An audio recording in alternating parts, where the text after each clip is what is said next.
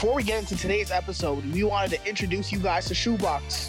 Shoebox is designed for sneaker enthusiasts, a unique, one-of-a-kind sneaker-inspired pin product. What makes them unique is that 10% from every pin sold goes to purchasing new sneakers for kids in need. At the PLP, we love to support the youth. So y'all use the code LOUNGE20 at checkout to get 20% off. You can find them at shopshoebox.com, so SHOOBOX.com, or on Instagram at shoebox_, SHOOBOX_. Thank y'all and enjoy the episode. Tune in.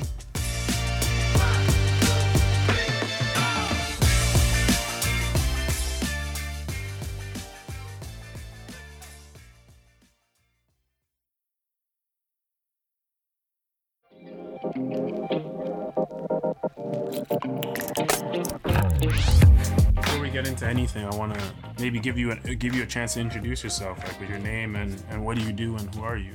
Okay, so my name is Jamal Campbell. I am 27 years old. I am currently a professional athlete, professional football player in the Canadian Football League, and I play for my hometown team, the Toronto Argonauts, which I was drafted to in 2016. I remember when I got to York and I first met you, and I was hearing stories like, yeah, you have to meet Jamal, And I'm like, who's this guy? Like, everybody's talking about it. You know, it's Jeffrey and all of them. And like, Jeffrey was Jeffrey, Malik, everybody, especially my first year, was just so timid. I was like, yo, I don't know what to do. And men's were like, yeah, you're fine. Like, you'll get in the process. Like, you'll meet people. Jamal is sick. You'll meet Jamal. And I was like, okay, cool. And then the first time I met you, it was all love. You already and I was know, like, yo, bro. this guy's super sick. It was all love straight right away. And then from then, it was always, I started hearing bits about your story. And I started to hear, like, Coach Craney was talking about it, and they were using it as motivation. You would come and talk to us, and it was like you were kind of the inspiration for the team once in a while, where you'd come tell us, like, hey, it's okay. You're going to bounce back, figure it out. Just keep going, don't quit. Yep. And that's why when I got a chance to do my podcast, I wrote down a list of names of who I wanted to get down and talk to. And I was like, there's been a lot of people that kind of influenced me while I was at York, and still am at York. Was Coach KP was definitely one of them. And I was like, even though I never connected with you all the time because you had the CFL going, Yeah. I was like, Jamal was still like a figure because it was right away. It was like love. And it was like, you're a professional athlete. And you hear that side of it where it's like, when people go pro, they lose who they are, blah, blah, blah, blah. They don't kind of associate with you. They change, whatever. And it was like, you didn't even know who I am. And it was just an embracement like, yo, welcome to the team, blah, blah, blah. I'm Jamal, blah, blah, blah. So Yeah. I definitely appreciate that, because being like the timid person I was when I joined, to be like, oh, shoot, like, mans are sick. Like, that's lit. Yeah, and I think that's important because something that I always strive to do, in, like, especially in the game of football or just in life, when I meet people, is just, I think everyone has something to offer, and it's important to give everyone a fair shot, and kind of like just meet people and like meet people genuinely. Exactly. And like give them that love, because at the end of the day, it's like, you don't nothing hurts when you give, right? It doesn't hurt you. Exactly. I think before we even get into anything, I don't think people understand what if you play football, you understand what the football team dynamic and aspect brings to you. That camaraderie that you go through training camp, like that first training camp experience, I'm already a skinny you, but I lost weight and it was crazy. And you could eat as much food as you want, but you're not understanding. You got 2-a-day practices, then you got film, then you got the early morning wake ups, you got the team meetings. Like, you go through that whole month, you give up that month of August to your brothers. You know what I mean? That's what it taught me, discipline, that I'm not here for me. I'm here for the greater good of the team. That if I'm slacking, I'm letting down the other 40, 50, 60 guys on the roster. That, hey, Majeed's not picking up his weight. So do what you can do at the best, and everyone else will match you at whatever they're good at, and it will make the team environment. And that's one thing that I'm happy that football taught me, that I carry on into other aspects of my life, moving into different things. Exactly, and I agree. Yeah, so I wanted to get into, with you, especially your story so amazing, and talking to you and hearing some of your stories and everything, and seeing the work that you do now in the community, especially with the pedestal that you are on and the opportunity that you take to speak about things. I wanted to talk to you about who you are, where you're from, especially someone that's from Toronto, that plays for the Toronto Argonaut. You've been part of the city, and you've been part of this growth that we have here in Ontario and stuff. So I wanted you to kind of give the background of where you're from, and the processes that kind of brought you to who you are and where you grew up and everything. Mm-hmm. Oh, perfect. So, yeah, I'm born and raised in Toronto, Ontario, obviously. Majority of my life, I lived in Jane and Finch, different parts of Jane and Finch. Whether it's south of Finch or north of Finch, different parts. Lived in Brampton for 2 years, grade 5 and grade 6. When we came back, moved back to Jane and Finch. So yeah, definitely being a part of the community has always been something that's important to me, because from a young age, my mom, she's instilled in us like the importance of, you know, remembering where you came from and honoring that, and, you know, helping people around you. And like, this is stuff that my mom's been teaching us since we were kids. My mom, by the way, she's a single mom of 4 children. You know, so growing up, I seen her struggle. You know, I seen her working 2 jobs, 3 jobs sometimes. And, you know, sometimes we didn't really have the opportunity to be around our mom as much, because my grandma would be babysitting us, or like we would be raising ourselves. And everything kind of went full circle when I got drafted, because I just realized that getting to that point, it wasn't a coincidence. It wasn't a mistake. You know, it was the lessons that I learned over the years of hard work, determination, you know, focus, discipline, just, and believing in yourself, no matter what environment you come from, no matter what family you come from, no matter anything. The most important thing is just kind of like having that belief in yourself and like faith in God that, you know, the plan is going to work. And if it doesn't work, you just keep going. No, you said so much, and I can kind of relate to that aspect. I come from a single mom too, and my mom was always grinding, and one thing she always put me in something to do. Exactly. Like, she put me in piano, she put me in music. In high school, she made me do music, so I was part of the band, and I was part of the varsity athlete team. I kept busy, so I couldn't find trouble no matter where I was. That's so a blessing. I was able to do that. And it got to a certain point, and I can be vulnerable and talk about it, was that when I played sports, my teammates would have all their parents in there. My moms were grinding and working. So I wasn't only playing for me, I was playing for my mom. And I would play with the effort that she's going to hear these stories. Parents will talk and say, oh yeah, Majid scored 2 goals. Majid did this. Majid did that. Majid scored a touchdown. Majid made it to OFSA for track, and all these stories that she was there to celebrate it. Because I'll come home and we'll celebrate and we'll talk. And when she has the chance to come, she's the first person in the car driving me, and we're there watching the games. She didn't know much about soccer, but she was there watching. She knew track, and she was always there being my track coach and whatever. That family value in that aspect, it's a big thing. Yeah. Especially with a single mom growing up, because you become your own man at an early age. Exactly. And I can definitely relate to that in a lot of senses, when you talked about like when you were at a game or whatever, and you know your mom's not there but other parents are there, and you thinking, I'm doing it for my mom, I'm doing it for us. And it's like, I had that same experience. You know, I'd be in the gym working out, getting ready for the combine, and me and Aaron would be doing back squats, and it would be like a tough day, and you know, me and Aaron are there like motivating each other, because we both come from single parent households, and we both went to C.W. Jeffries together, so we were both raised around each other, and like we'd be telling ourselves like, you're doing it for your mom, you know, like when you have a squat, when you're squatting and you have this heavy weight on your back, we literally be telling ourselves, our moms are working their backs up, and all we have to do is lift this weight, just do it, pull this little weight up, just pull this weight up, you know. So I relate. And that was a part, especially even going back to Aaron. When I quit football, I think I left with 4 people potentially, that especially that I was around, was Aaron, Adam, Malik, and Daly. Yeah, all solid guys, man. 4 solid guys that I knew that through thick and thin, they got me. And Bobo gave me tough love no matter what. So you're goofing off, you're wasting my time, like just cut. And that tough love was needed. But at the same time, if he knew it was too much tough love, he'd come fix it. And if Bobo gave me too much tough love and I was in the mood for it, I would just go to Aaron, and Aaron just soften it up and say, yo, fam, like, everything's good. We'll work it out. What do you need? We need this? All right, let's get it done. Alex was a solution guy, and it built that family value of what it took to identify and kind of grow up and build that, I guess, that manhood life, where I didn't have that father figure, and I just, whatever, life happens. So now I'm growing up, and now it's like, what values do I need to build to be a man? How am I going to do these values? Who am I going to keep around me that match my values? And you'll meet people that you think are in the same lane as you, and you'll go left and they'll go right, and it's a respect thing. But you'll meet people that you might not talk to every single day, but you'll take things from them. And I took things from all 4 of those guys that are solid guys to the core. I think that's the one thing that I'm really happy with, and I take back. And they come from either single parent homes or they come from a full family value. Exactly. But they still have that same hard work and that grind atmosphere and that mentality. Mm-hmm.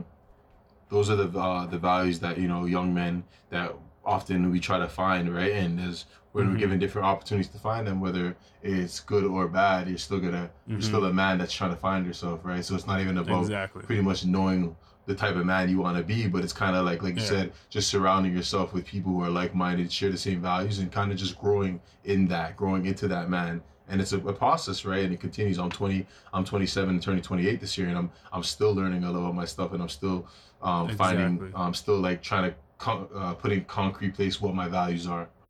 Yeah, I wanted to get into your upbringing and your raising, especially being from Jane and Finch. I don't think many people hear about it on the news, and they talk about it, and I've been to Jane and Finch, and I haven't experienced anything that you have. And this is the big platform for people to understand that the city we live in, there's things going on in the city.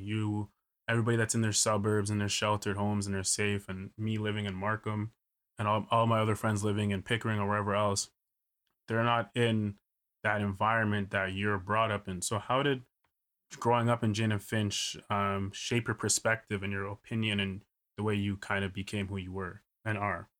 I think the biggest thing about growing up in my community, Jane and Finch, is, you know, it just taught me self-awareness and just being prudent and just, you know, just really trying to be in control of every situation that you can be in, and kind of just, you know, understanding. I was able to understand at a young age that, you know, every choice that you make, it has, you know, for every action there's a reaction, every choice there's a consequence or there's a benefit. So it's kind of like I was very fortunate enough to be blessed to understand that. And, you know, every community has its issues, obviously, but it's tough when, you know, you grow up in a community that's in the middle of a city, and, you know, a lot of the experiences that you and your friends go through, or people that you know, people that you went to high school with, people that you went to middle school with, the rest of the world, they don't even realize what's going on in their backyard, right? So I think the cool thing about going to York was that, you know, Jane and Finch is right beside York, so it was almost like York University was kind of like, it was like a safe place in the sense of like, I was on campus. I lived at home, but I was on campus all day. Like, I went home to sleep, and eat. You know what I'm saying? So it's like, it was just like that in itself. It was kind of cool because I never really had to I didn't really have to change my friend group, because all my friends, we were all in the same area and stuff, right? Exactly. And that was the part that I wanted to get more talking to you about was that safety and that homeness from the York University community. And to add to that, I guess that's what is unique about the athlete experience, right, at the varsity level, is that when you're dealing with a campus like York University and you have 60,000 plus students coming in and out every day, and we're a commute school, it's like a lot of times, like, people that I started with in my first year, not even in football, just in my first year in sociology, I noticed like they didn't have friends out. They didn't really have friends. They were just coming and going. Whereas like when you're an athlete, you have your team, then you have the other athletes, and then you know, it's just, you build that mix.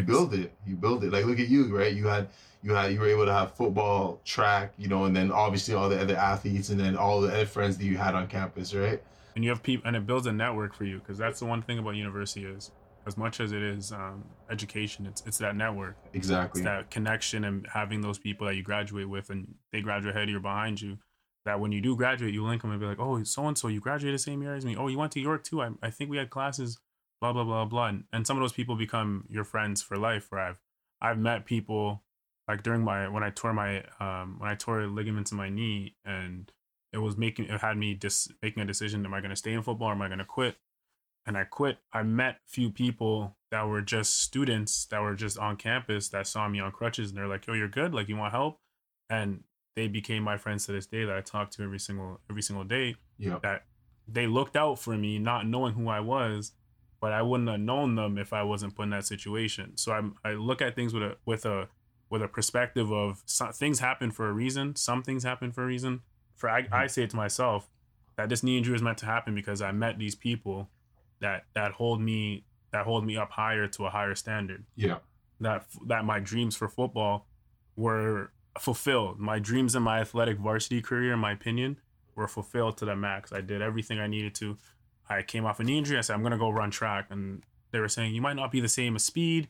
I don't know if track's the right thing for you. You should just keep rehabbing. I was like, nah, that's not me. I need to find something to push me. And I went and did track, and I succeeded. And I said, all right, cool. What's the next challenge? And that led me to pursue student government and student council. And now I'm here doing this. So that's amazing, right? That's all the life skills. Exactly. Yeah, you know what I mean? And that comes from certain things. Everything builds up, you know what I mean? And that's what's led us to here. So I wanted to get into your football thing. Like, what made you start football? Like, especially a sport like that. Like, I didn't play football till high school when I think a teacher told me, like, oh, you're too skinny to play football. And I was like, all right, cool, thanks. I'll go try it out. And I didn't know a single thing about it because I was a soccer kid. Mm-hmm. So how'd you get into football? Football was interesting because, you know, going to C.W. Jeffries in inner school cities in Toronto, like, basketball was probably one of the most popular sports. So we were all playing basketball, you know, soccer, things like that. And fortunately enough, the Toronto Argonauts, they started a level the playing field football program where they were trying to bring football to inner city schools. So I guess schools that had at-risk youth. So, you know, we had my school, we had schools in Rexdale, schools in other parts of the city that the Argos pretty much literally gave money and equipment to give us the opportunity. So we jumped on it. I was in grade 11. I started late. It was crazy. My experience is crazy. Like, I started when I was 16. And as soon as I started playing, like, I just fell in love with it. And again, you know, me and Aaron Atwell, we started playing football at the same time. Well, he was playing when he was younger, but I'm talking about in high school. And like the experience, it was just crazy. Like, we started playing, and that's something we knew we wanted to do. So we started to take it serious. It was like me, Aaron, Jeffrey, like a bunch of us, CJ. And, you know, when I got to grade 12, you know, it was kind of like, okay, well, yeah, like this is fundamental football, but like, you know, I really want to do this. I want to continue to pursue this. So that's when I kind of started looking at, like, what options do I have? So I was able to go to a combine at Bishop's University, which is in Montreal.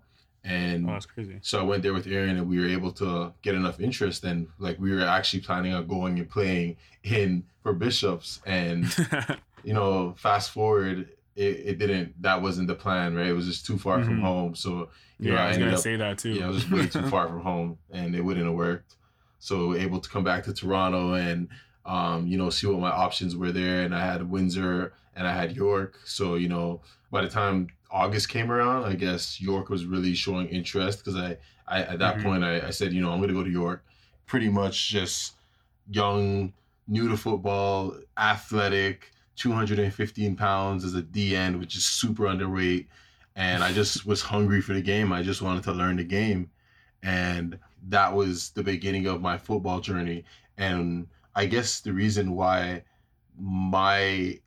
I'll never say I wish I started playing younger is because by the time I got to York, I wasn't even ready to play. Like, my first year I was redshirted, and because I was just too light. I was 215 pounds playing DN. So that year, it was an interesting year for me because, you know, we had like a crazy recruiting class that year, and so many guys quit because A, they didn't get on the field, or B, they just weren't happy with their situation, or just C, they couldn't balance school and varsity, right? Athletics. Yeah. That's a difficult thing. I don't think people really understand how difficult it is to balance. Now, I don't want to say any other sports, but football alone, where you got class all day, and then you got finished class, and you got 2 hours of meeting, and then from meeting you got practice. Before class, you can't even go. You got the early morning. Like, I don't think people understand, like, 6 a.m.s. Go, and if you're late for that, that's another punishment. Exactly. Then you go to class, you balance your whole day. Then you got study hall in between somewhere. You got to go to your study hall. Finish study hall, got to go to meetings. Meetings are not short. And if you fall asleep, I fell asleep. Coach Carr saved my ass. The one time I fell asleep, and he liked me only because I played JV. I played OVFL, and he was coaching. I think Carr had hated me first time he met me, because he's like, who's this kid we're recruiting? I don't want to have him here. He's just a fast kid. Yeah. And I had to work my ass off to get his respect, and I got his respect in OV. We get to York, and I fall asleep in the meeting. I just couldn't hang. Like, I'm not a morning person. It was an early morning meeting. He's like, you cannot fall asleep. If you fall asleep, I'll make you plank the whole time. Yeah. And he gave me that warning. The other person fell asleep, made them plank right away, saved me. Yeah. So I don't think people understand that hectic schedule that you maintain on season and off season as a varsity athlete. Yeah, exactly. The off season one is the crazy part. Yeah, I would say in season's a little vacation, honestly. Yeah, that's no joke. Because off season you got to build. Yeah. You got to build on stuff, and you're learning the new playbook. You're learning new things. New players are coming in to take your position. You got to show why, everything like that. So, shout out to all the varsity athletes that grind 24/7, that go there and finish. Exactly. But sorry, back to your story. You were finishing. Yeah, I think I was just saying that. I guess what was unique about my experience in that sense was that because I started so late, I wasn't able to learn the bad habits, or I was able to come in my first year and just be excited. Just like a lot of guys were like, "Oh, I'm not playing. I'm depressed," or "I'm not playing. Like I'm mad. I'm gonna stop showing up." Whereas me, I was like, "I'm not playing, but I want to get on the field. Like, how do I get on this field?" And in my first year, I gained 65 pounds, and so I went from being a red shirt, which is someone who has no plan of touching the field. Like they tell you at the beginning, you're a red shirt, you're not playing this year. So I went from being a red shirt to being a starter the very next year. And that wasn't because the coaches like me. It wasn't because any other reason than I chose to make the decisions that were going to get me on the field to be a starter. Yeah, and I don't think people understand that there's a depth chart that you have to go through in that process. Yeah. That when you come off being the red shirt, you're the bottom of the depth chart. So you're 4 or 5, whatever. Yeah. And you build your way through. So if the first guy gets hurt, everybody bumps up one. That's a free bump. And then you build your way through. So for you to make that jump from red shirt to starters is a crazy jump because they don't do that. Like usually, even the big name recruits they bring in are automatically third string. So you jumped over any recruits that they brought in that were big recruits, or any vets that were still potentially there that were moving on. Yeah, so and that comes from the mentality that I always had, right? The mentality that growing up in the neighborhood I grew up in, it's just like no matter what, you just got to keep going, right? Like there's no excuse, there's no like everything's already against you. The odds are against you. So what are you gonna do? It's either you're gonna fold or you're gonna go out there and you're gonna perform. So it's like there's been years at York when in the off season, the coaches would say like, "Hey, like we're bringing in this guy from another school, and he's here to take your job." And I remember them like they were just, and I look back on it now, and they were just testing me, right? They wanted to see what I was made of, so they would say these things to me, and my response was like, "I'm not worried. Okay, like bring him. You're wasting your time. Like bring him. He's not taking my spot." And I still have that mentality this day, right? Exactly, and that's what I think that's what keeps people in a certain position, no matter what job you're in, no matter what you do, is that hunger, is that like, okay, cool, I'm number one, but there's someone else that's going to take my position that they're going to bring in to replace you. Everybody's they're trying to replace you. That's the whole purpose of things. They want to get younger, they want to get faster, they want to get that. Exactly. So they're going to find someone that's younger in age, someone that's potentially maybe even stronger than you, someone that doesn't have what you have, but they still need you because you're that guy that works way too hard that this new rookie or this new recruit they brought in just can't match. Yeah, and if you think it's bad in university, at least university, you're able to be there for 4 or 5 years. When you're a professional, you make one mistake and you can be gone tomorrow, and that's not even a joke. I've seen it with my own eyes, right? So it's like, it just comes down to the individual's mentality.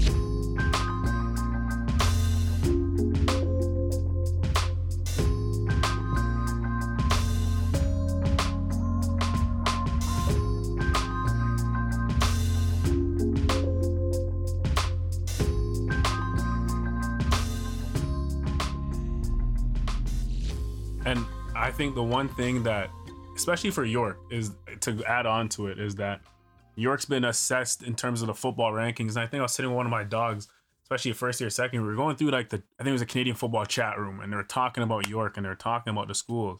They're talking about the program being bottom last or whatever in terms of OUA rankings, and just stats and numbers that they don't see, that all the players that go pro through York are the grinding, like the get it out the mud, like the real nitty gritty players that you'll look at and you're like, oh, he's going to work his ass off every single day, no matter what. To go from Colton to Nikola to you to Luther, who just got drafted, is that get a big shout out to Luther, is you're getting it out the mud.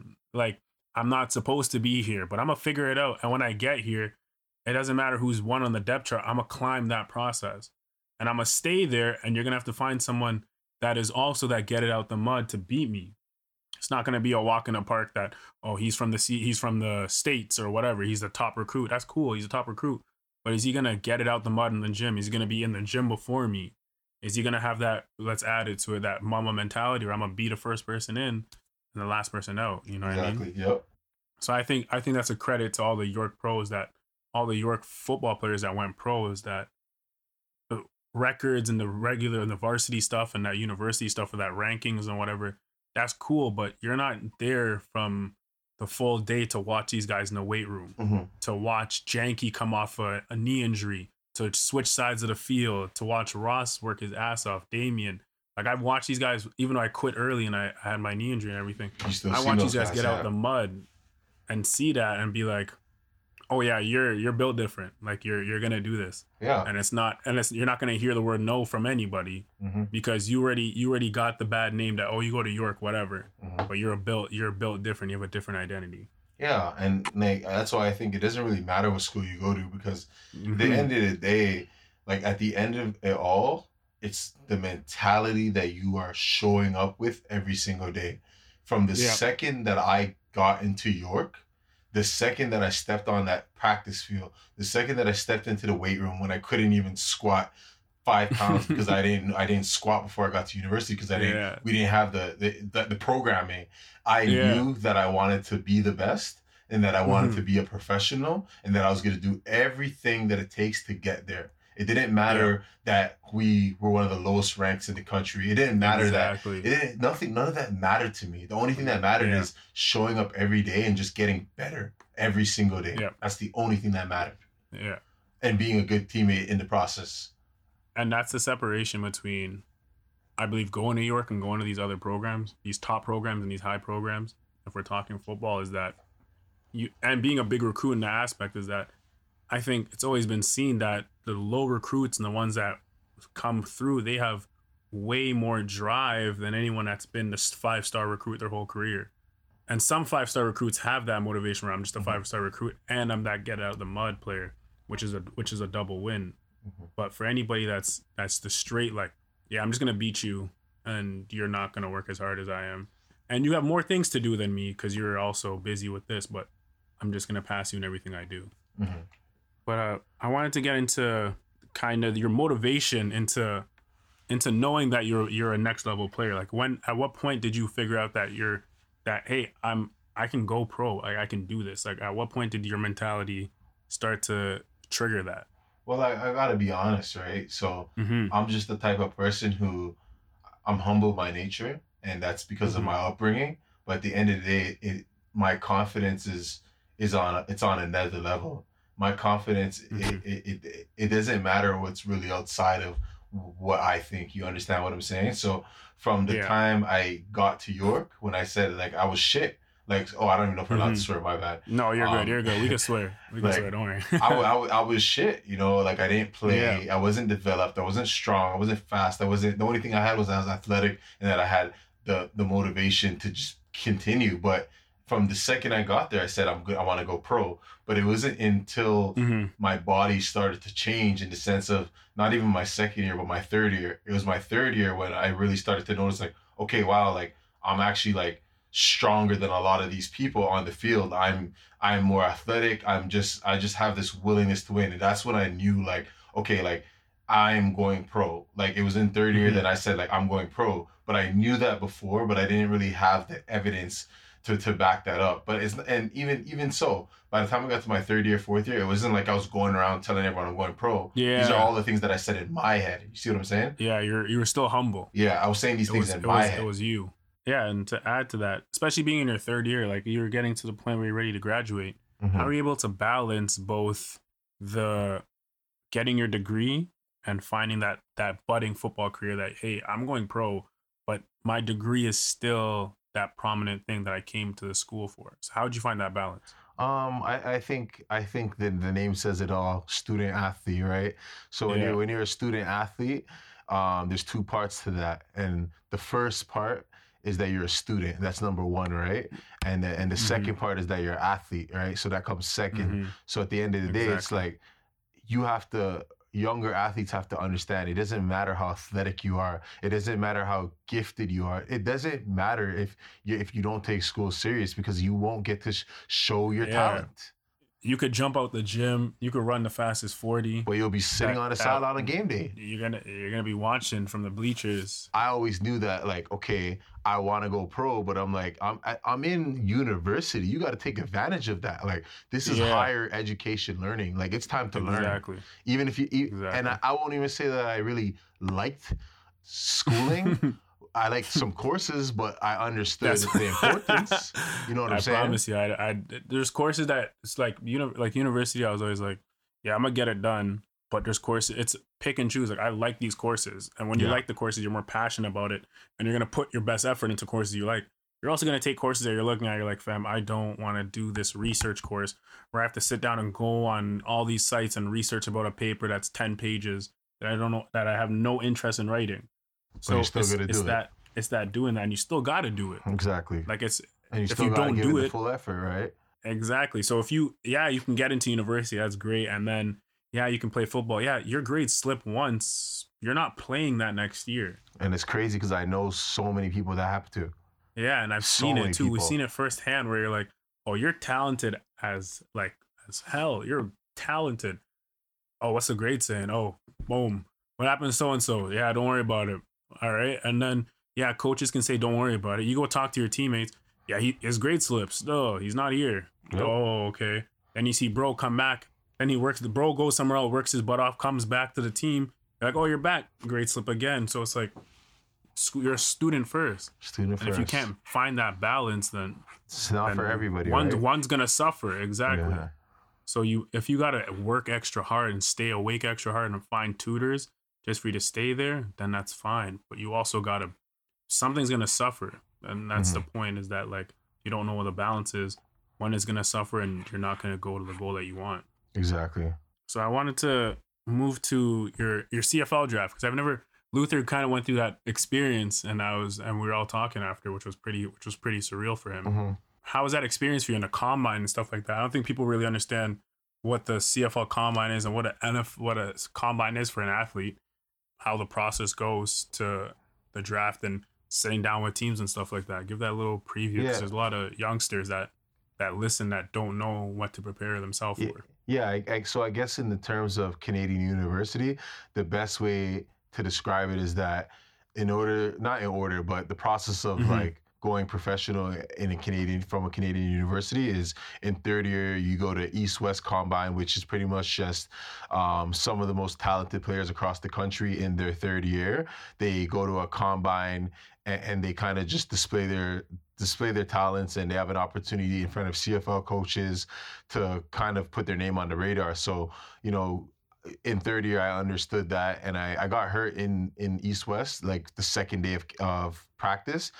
But I still played the game, because I'm like, you know what? At the end of the day, I'm going to play on one foot, but I'm just going to show them that I'm strong, that I can continue. Like, I'm going to play hurt. And it wasn't my best performance, but at the end of the day, I think I showed them what I wanted to show them. So coming to fourth year, I knew, like, okay, this is my year that I have to really show. I have to show out. I have to really, really, really, really, like, every rep always matters to me, but I knew that every rep was being watched even more so. So it's like, by the time I finished the season in fourth year and I got invited to the National Combine, I knew that was going to be my greatest opportunity to separate myself from everybody else because of my athleticism. So it's like, people are like, oh, well, you went to York, you're not going to get drafted. And it's like, well, now I have a combine where I represent myself, essentially, because all the stats that are being taken of myself. And I ended up going to the National Combine, and I came first place in 4 out of 6 events. I was first place. Like, it took months of training to get there, years obviously, but at the end of the day, it's like, I knew what it meant to me, and I knew I had to do it. And when that happened, I was happy with the result that I left at the combine. And I said, you know what? If I get drafted, then God bless me. That's a blessing. If I don't get drafted, whatever happens next, I just keep moving. So on draft day, you know, sitting there, I had my friends and my family over, and, you know, everyone was just like so excited for me. And I was just like level-headed because, you know, it's life, right? It's either going to go or it's not going to go. So finally in the third round, you know, 22nd overall, you know, I get a call from the Argos saying they're going to draft me. And I was ecstatic. It was just like everything came full circle. Now we have the team that first introduced me to football. Now they are drafting me, giving me an opportunity of a lifetime, an opportunity where surreal. I don't know. I didn't know. It's not like, you have to understand something. It's not like I went to one of these schools in Brampton and Mississauga where they have a history. They have a history of kids going pro. Like I'm talking about, I'm probably the first person to get drafted from the CFL, from CW Jeffries in 20, 30 years, whatever it is, right? Yeah, so like that experience in itself is like, you know, it wasn't just me who was winning. It was all the people in my life who were winning, all the people I played with in high school, that community, the people in the community, people in university. You know how many people that, like, when I say I do it for everyone, like I literally do it for everyone. There's just so many people that were supporting me and I was supporting them, and you know, we're just in life together. So when they see me win, they're winning. When I see them win, I'm winning. That's a victory for the whole team. Exactly. Where it's all the little moments that built to this big moment of you going pro, and then I know with you especially, that you know, okay, cool, the work's not done. Exactly. This chapter is done in the book. That's cool. On to chapter 5 now of, hey, I'm pro. Yeah, of course it wasn't done, right? Like exactly. I think the day after I got drafted, do you think I was celebrating? No. I was back to work. This is the beginning. This is not a celebration. Exactly. Now it's time to go earn a spot. And how was that process to earning that roster spot? Because I don't think people understand that you go back to ground zero when you enter, when you get drafted. That whole process of getting to that big position of who you are, getting invited to the National Combine, that East-West game where, hey, you're the big dog now. You're the big dog on campus. Your face was plastered all over your campus. I know that too. Then even having the Argonaut posters and whatever. Now you're drafted. Now it's like ground zero. Mm-hmm. Got to start all over again, like how I entered York, where I'm that guy. Yeah, cool. All these accolades are amazing for when I was at university. How was that process of now that you're a pro to start all over again? How was your mindset and how'd you build that? I think the reality is that a lot of guys, like you said, when they're coming out, when they go pro, they're coming from a position where they were one of the best or the best, wherever they're coming from, right? So now you're in a new environment where you are the bottom of the totem pole. So it's like, I think the guys who have the best success are the guys who come to that reality faster than later. The guys who they say, you know what? I'm here. How can I be the biggest student of a game? How could I learn? How could I learn from the people around me that have been here, that have been doing what I want to do? So for me, it was like when I was coming in as a pro, I was just trying to be the biggest student. Like I was literally just trying to learn from the best. Like, hey, like what can I do to get better? Like I was staying after practice, and I'm talking about in training camp. Anybody knows anything about training camp? Your days start at 6 a.m. and end at 9 p.m. Sometimes you don't even get 8 hours of sleep, and you're doing training camp for 3 weeks in a row. So I was able to still have that mentality where it's like, okay, well, we have 2 days, which is 3-hour practices or 2-2-hour practices. And I was still before practice or after practice, whenever I got the chance, still saying, I need to learn. I need to get better. I need to get better quickly. And I just need to keep learning. And like that process, it was special to me because for 2.5 years as a professional athlete, I was a backup for 2.5 years. And the lessons that I've learned in that time, those lessons are going to be with me for the rest of my life. You know, for 2.5 years, I was fighting for a spot, fighting, day in, day out. Like every year I would come back and I say, you know what, I'm going to be a starter this year. I'm going to be the starter. Boom, training camp happens, I'm not the starter.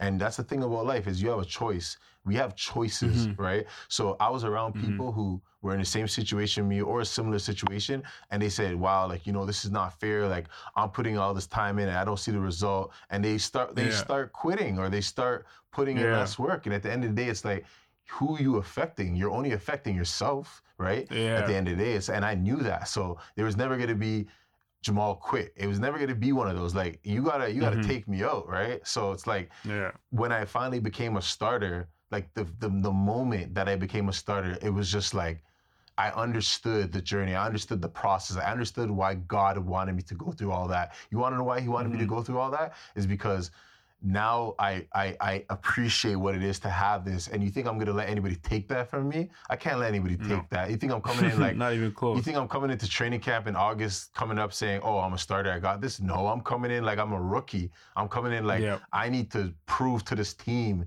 my value. I Yeah. need to prove to myself my value. I need to prove to the CFL my value. I need to prove to this country my value. That's my mentality, right? So that's the mentality that works for me, and I'm sticking with that because that's the only thing that matters is production. When you're a professional athlete, you are judged by your performance. You are judged by Mhm. what have you done for me lately. You're not judged by your last season, the season before, what you did in college, your last 2 games. You are judged by what you did yesterday. And if you are Mhm. not trying to get better than you were yesterday, you're only getting worse. And you will be reminded of that. You'll lose your position, or you'll lose your Mhm. job, and you're not getting paid, right? Exactly. It's that motivation that you have to carry every day, is that you have to find something to get into that position that you're at. You already worked your ass off. And it's like, yeah, you can celebrate those victories, but it's back to the I gotta work my ass off again Yeah. and again and again and again. And it's like you're gonna have days where it's like, especially going through it, muscles are sore, back is just crushing it. You've gone through physio, you've gone through therapy, you've already got the massage, and you just can't get it going. And you got to drive yourself because no one's going to drive Yeah. you because you got No. bills to pay. You got Mhm. people that are someone's inkling to take your spot every second. Like, it's just Yeah. how it is. Someone's waiting for that opportunity. Oh, Jamal slipped up? Yeah, I'm here. Or Exactly, you even and I know like, that. like, I know that. You think I don't smell the blood? Like, you think they don't smell the blood? yeah. Every year they're drafting your replacement. I remember hearing that from someone say that. Is every year they're drafting your replacement, That's their job. Their and job is to replace that's you. the whole purpose. It's a business. I don't think people Mhm. understand that whole love for sports is cool and stuff. Watch, especially being on the inside of sports and not being at the professional level, but Mhm. hearing from professionals, is that it's a business. It is Don't think they love you because you cherish the moment and you're the guy that brings them a championship. They'll trade you the next season. They'll Mhm. trade you right after you win the championship. Some of them won't because they love that nostalgia moment, but there's other ones that don't care about the nostalgia moment. They live in that moment. Hey, this is a job. Thanks for winning our championship. But we got 2 draft picks from the BC Lions for you, and I'm gonna take that Mhm. because you probably got 3-4 years left in you. And Yeah. that's you take it with a grain of salt, like, hey, it's a job. Or you can be bitter about it and do whatever. I think whatever level of football that you play, whether it's, varsity, whether it's professional, everyone can Mhm. agree is that everybody loves football, but no football loves nobody back, you know? And it's like, That's the truth. and it's like, I'm in the football business. I don't play football. I'm in the football business, right? Like you Yeah. said, it's a business. So as long as you understand your situation and you never try to make it about yourself and you never try to think that you're above the game, because you will get Mhm. reminded of that, then you'll be good. Then you'll be all right, because at the end of the day, you have to put in the work.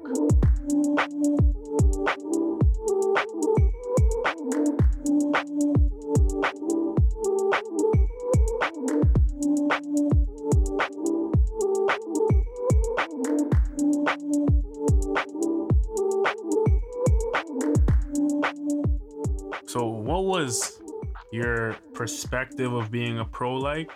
And what was the reality of being a pro like? What was it that, because you always think about certain things and you see the movies and you see the shows and you see the athletes, what was your perspective of, okay, I'm a pro now, versus the reality of what it was? Honestly, I didn't really know what to think in terms of Mhm. like what pros do or like what their days consist of. But Mhm. once I became a pro, I realized that like everything is on you. Like there is no one there to tell you you have to do this, this, this, this, this. You can Yeah. literally, like for example, in the CFL, we have what did we have? I think it's an 8-hour day or something like that. You Mhm. start at what depends on the team. You start at like 9 and you finish at 1:30. And because we are unionized, you can leave after 1:30. Like you can walk out the facility at 1:30 every single day, and no one will tell you anything. But at the end of the day, that is a choice that you make, right? Yeah. So you got to deal with the consequences of that choice that you make when you're not putting in the extra work. So it's like the coolest thing for me was like all the not free time, but free time. It's like you finish practice at 1:30 and it's like, okay, well, what do I do now? For me, it's like, okay, I'm going to go watch film. I'm going to go hit another workout, or I'm just going to go chill with football guys. And like, it kind of makes you feel like a professional when like you finish the day and like the only thing you're worried about is recovering and getting ready for the next day. My coolest experience as a professional where I actually felt like a professional athlete is when we take a charter plane. And the stadiums. The stadiums. Especially, what was your thing? Are you a home guy or away guy? Because the BMO Field is crazy. Because I've been to a couple CFL games in BMO Field, and it's crazy over there. But are you a guy that like you love the home games, or you're away guy where like you'll go to the away games and it's fine? You know what I mean? Yo, honestly, I don't care because I'm gonna do well regardless. I'm gonna do well in front of my friends and my family and my city. That's the answer. And I'm going to do well in an environment where people don't want me there. Because then now, you see what I'm saying? So it's like, when I'm at home, I have the love. So I'm doing well because of the love. And then when I'm on the road, I'm doing well because you don't want me to win. So now I'm going to win because you don't want me there. So guess what? I'm going to make you sad. So I'm a definitely ruin your night. All you guys that came out with your beers, your dollar beers and your hot dogs and whatever, you're going to leave pissed because Jamal is going to ruin the day. Exactly. So what was winning a Grey Cup like? What was that? Because that was a crazy one. What was that experience like? Like you're a Grey Cup champion. You're immortalized in terms of a champion. There's not a lot of people play the game of football. Now a lot of them leave with no rings. Mm-hmm. I think there's only people I know is you and Coach KP that left with rings. No, everybody else left with no rings that I know of. And I think you touched on it so well. Is like, I was in my second year. And I played with guys who in their 10th year didn't have a ring. I played with guys who literally the only thing they wanted to do was get a championship. They already got the best player at their position. They already got the MVPs award, and all the stats, everything. Defensive player of the year, offensive player of the year, blah, blah, blah. All those cute accolades, but you play the game for the rings. You want to win, right? You want to have that championship ring. It's like, for me, it's like, I got hurt in, I think, week 14, and unfortunately, I never got to play in the Grey Cup. So when I got hurt and I came back, I never played again. So for me, it was a bit of a challenging experience because I produced enough to say that I helped us get that Grey Cup in the sense of the 14 games that I played. But at the same time, because I'm a competitor, it's like standing on the sideline. While the Grey Cup was going on, it doesn't sit right. It's not like I was sitting there like, oh yeah, like I'm just here, like like I'm like nah, like I want to be on the field. So it's like I guess that's the only empty feeling I have. But at the end of the day, it's like I said, I put in the work. It's not like I wasn't doing anything to help us win. I helped us win. And I don't think people understand that, like when you go through practice in terms of it, everything's produced for the championship. Like those guys that are the red shirts, I've had moments where Coach KP said, hey, I need you to go at his head because if you're not making him better, then what are we here for? And you're a red shirt. Exactly. And I'm sitting there and he said, I need you to blow the roof off on this route. Just run as fast as you can. And because the defense has to go back and sit on film and assess, hey, what if we have a fast guy that's like Majid that blows the roof off? Who's going to cover him? Who's going to be there? When you slack off on those routes and you're a red shirt and you're like, I'm not even going to play this year, I'm just going to chill out, you're ruining the whole dynamic of the team where you're there for that goal to test that defense or test that offense on everything you do and get better on your own. Well, and that's what I'm saying. A lot of people get it twisted, right?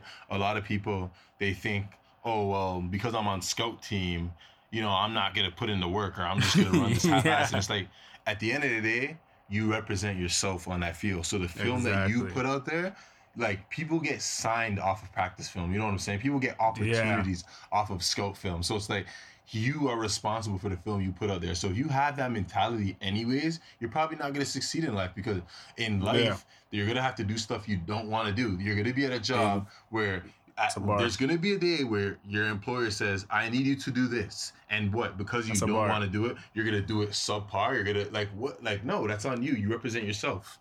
And that was the thing I wanted to ask you was that was that winning that championship, and especially being on the sideline, you answered it, was that you put in, that you put in enough work to get to that position where you were, and every stage that you were a contributing factor, because all the work that you put in the preseason and the year before that, everything's building up to this moment that gets you guys there, that gets the team there.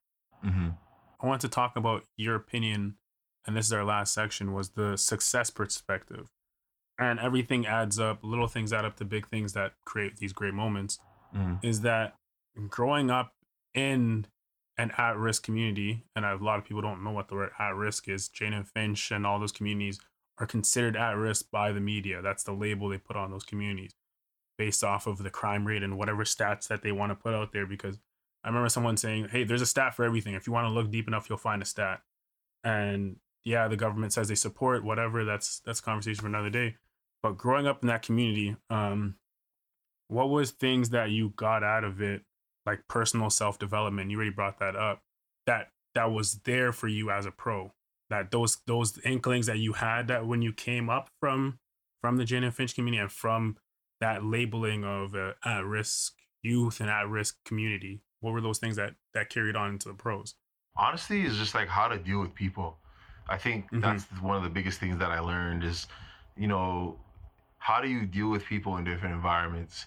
How do you interact with others? How do you walk into a room and have a conversation with people that you're not used to having a conversation with? You know what I'm saying? So it's like those are some of the skills that I was able to learn as a professional athlete, because at the end of the day, it's like I'm coming from an environment, a university. I'm coming from a urban university where it's just a lot of urban youth, a lot of racialized people, right? So I'm coming from an environment where like certain things are tolerated, whereas like now I'm in a professional environment where it's like, oh no, like that's your personal way of doing it. Don't let it interfere with how we do things over here, right? The business. Exactly. And so it's like those are that's probably one of the biggest things that I learned, is like how to just deal with people in different environments. Perfect. Yeah, I think that separation between business and personal is that a lot of people, and I think you learn that in university in terms of when you involve yourself in varsity athlete, it teaches you, especially when you're a team dynamic. If you're doing individual sports, you build your own culture and you build your own identity. But if you're in a team dynamic and your individual beliefs don't match with the majority of the team, are you going to be that hostile person that's going to die on that hill for the team, or die on that hill for your own beliefs? Or are you going to, I guess not say compromise, but are you going to do what's good for the greater good of the team? Yeah. Because you can either ruin the team chemistry quickly, and I've seen people ruin the team chemistry quickly based off of their beliefs and that hill they want to die on, or whatever. That's good for you. You have your own things, but that doesn't match that team identity. And it works one way. The team always wins. You won't be around. Exactly. And I think it's important, like it was important for me, because when you're in university, you're dealing with boys that are turning into men, right? So you're dealing with guys that are 17 years old, 18 years old, that are now trying to find themselves in the early stages of manhood, right? So it's like there's a lot of like ego, there's a lot of like frustration, there's a lot of like different things, right? Whereas like when you're a professional athlete playing football, and you're coming in at like 22, 23, and you're playing with guys that are in their 30s, right? And they have wives, they have families, they have kids. They have mouths to feed. So it's bills like to pay. It's just everything's different. Everything's just completely different. And it's like in university, you might get away with having your opinion and saying, oh, like this matters. No, but the most important thing is the team. Can you be a team member? Can you contribute to this team without being a liability? Because like you said, nobody has time for that in university or in professional. You're dealing with 80 plus guys. You don't have time to make one guy above everybody else. There's just no time for that. You can't coddle one need. You can't coddle one's needs. It's not here for that. You can do that in your own time, but when it comes to the greater good of the team, and that's in every dynamic, and that's in everything you do. Like everything. No matter what it is, you go to a job and you have your own identity, and there's some things that are rights that you have to fight for. But there's certain fights that I think someone always used to tell me is, and Coach KP used to say this, is you got to know when to pick the right wars and battles. And you have to understand that compromise isn't weakness. Like you have to understand that compromise is natural part of life, where to get things done, you're gonna have to meet a compromise, and that might make you have to do things that, not to say you don't want to, but you might just have to find the greater good that makes everyone happy, that brings peace. Yeah, and just being honest, right? You also have to you have to be honest with yourself and just understand the position you're in, right? Because it's different for a guy that's coming into the CFL versus a guy who's a 12-year vet, all-star, MVP. They're just two different people. So what you might see him doing, it's not for you to say, I see him doing that, I can do that. No. He's earned that. You know what I'm saying? Like, you'll find out very quickly that that's not how things work. Yeah, and to wrap it up, because I know you're busy, especially getting ready for the potential possibility of having another season. I got 2 to 3 more questions for you, hopefully with everything. Is that what advice do you give to any listeners out there that are trying to pursue their goal of being a university student, being a varsity athlete, a business person, just anybody, period, and a professional athlete? What advice do you give them in terms of trying to achieve their dreams and their goals? I guess first I would say to just have a conversation with yourself, to have a serious conversation before you think about doing anything like that. Just ask yourself, you know, what do you plan on getting out of this? What's gonna happen in the event that things don't go your way? Just ask yourself these questions. What are you willing to risk? How much hours are you willing to dedicate? What are the sacrifices that you're willing to make? Are you okay with not seeing your friends every weekend? Are you okay with not partying? Are you okay with missing out on family events because you're training, school, tired? Like, are you okay with those things? And just be real with yourself, because at the end of the day, you're only hurting yourself if you do it at 50%. You cannot, in my opinion, this is my opinion, but I have not found success in sport or in school by doing it 50%. I just can't do that. Other people can, but I can't do that. So the advice that I would give is, you got to be dedicated. You got to know, like, it's either you're doing it or you're not doing it. Because at the end of the day, being a varsity athlete in any sport is not easy, right? So at the end of the day, it's like, if you're going to put 30 hours a weekend on your sport, and that's not even including school, at the end of the day, it's like, you're going to put those 30 hours in anyway. So it's like, if you know you're not going to give full effort, you're wasting your own time. You're wasting your own 30 hours. So just don't even do that. Like, you know what I'm saying? The one thing in life you can't get back is time. Like, if you know you're not going to, one thing in life you can't get back is time. So if you know you're just going to go half-ass, just don't even do it. Yeah, and then for the people who already passed that stage, who said, you know, like, this is something I want to do and I'm dedicated, I'm motivated, I'm determined, then the advice that I would give you is just to stay focused. Stay focused, create a plan, and believe in yourself, and just adjust. Life is about adjustment. Your plan's not going to go your way. I wrote down probably 20 different plans, life plans, football plans, career plans, everything. And none of them have went the way I wrote it down. But the whole purpose of doing that is you're envisioning your future. You're almost manifesting what you want.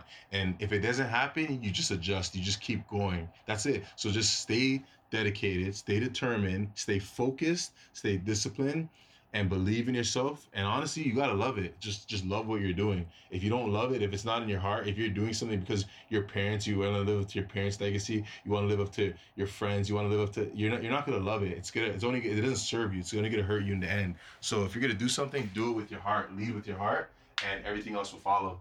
I think that's the only way to end this off. I don't even have to do anything. I think you said enough to end it, and that's why I knew when I was scheduling, I'm like, who am I gonna talk to? Because this is the last episode of season 1 for the President's Lounge podcast. And I said, I got to end it off with one person. Like, I knew I had to get Coach KP in there in that mix. I had to balance it and say, I don't think anybody, especially with the demographic that I'm trying to reach and we're trying to talk to and have real conversation, is that I got to talk to someone that's just going to give it raw, real, uncut, where, hey, you're turning 28. You're in that bracket still. You're in your 20s. You know what I mean? I'm 24, you're 28. We're still in that same bracket where, like, I'm going to need lessons and guidelines to say, hey, I went wrong here. And before you turn 25, don't do this because I did this and I made these mistakes. Yeah. So that I can make corrections. You know what I mean?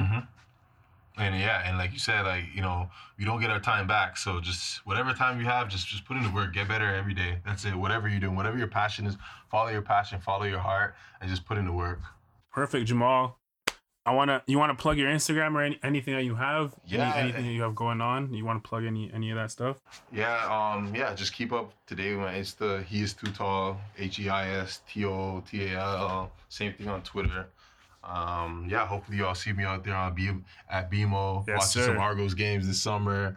And yeah, let's get it. Yes, I'm there. Hopefully they open it up because I want to go on the Argos game. I need to go back to that. That was lit. Yeah, and I appreciate you having me on the podcast. And like you said, when I met you, everything was authentic, everything was genuine. So 100%. When you asked me to be here, I was actually like really excited, and I hope this goes well for you and this opens up many doors and platforms for you down the road. So all the best. I appreciate you. Thank you, bro. I appreciate you taking the time because I know you're I know you're busy, and we were talking back and forth. I was talking to myself when you're my bad. I'm here. All right, we're good. So I appreciate you building that time in your schedule in between whatever you got going to come join me and have this real conversation. Yeah, you're welcome, bro.